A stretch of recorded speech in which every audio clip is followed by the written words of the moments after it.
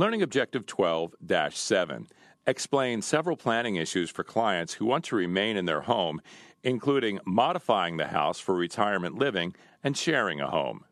Retirees who stay in their homes will probably want to make some changes to make the home safer and to minimize ongoing maintenance. The first issue will be making the home safer from falls. This means adding grab bars in the shower and making sure that bathroom and tub floors and other floor surfaces are slip-proof. Lighting can also affect the home's safety. All tripping hazards should be removed, and even the outside of the home should be examined. Additional welcome changes include having washing machines on the same floor as the home's bedrooms, adding bathrooms on different floors, and even adding bedrooms to the first floor of the home or a stair lift to help the retiree climb stairs.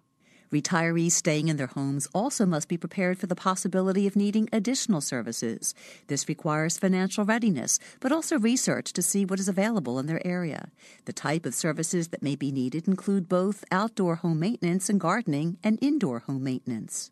In addition to modifying the home, a client may decide to share his or her home with others. The term home sharing is generally used to describe an arrangement in which two or more unrelated people share a house or apartment. In a typical arrangement, each of the participants has some private space, but also is free to use the common areas of the house, such as the kitchen and living room. Home sharing helps people stay independent and reduce their housing costs. Older women show the most interest in home sharing. They like both the friendships they can make in a home sharing arrangement and the money they can save on rent. This is important to older women because they're more likely than older men to live alone. They also spend a higher portion of their income on housing, whether they own or rent their homes.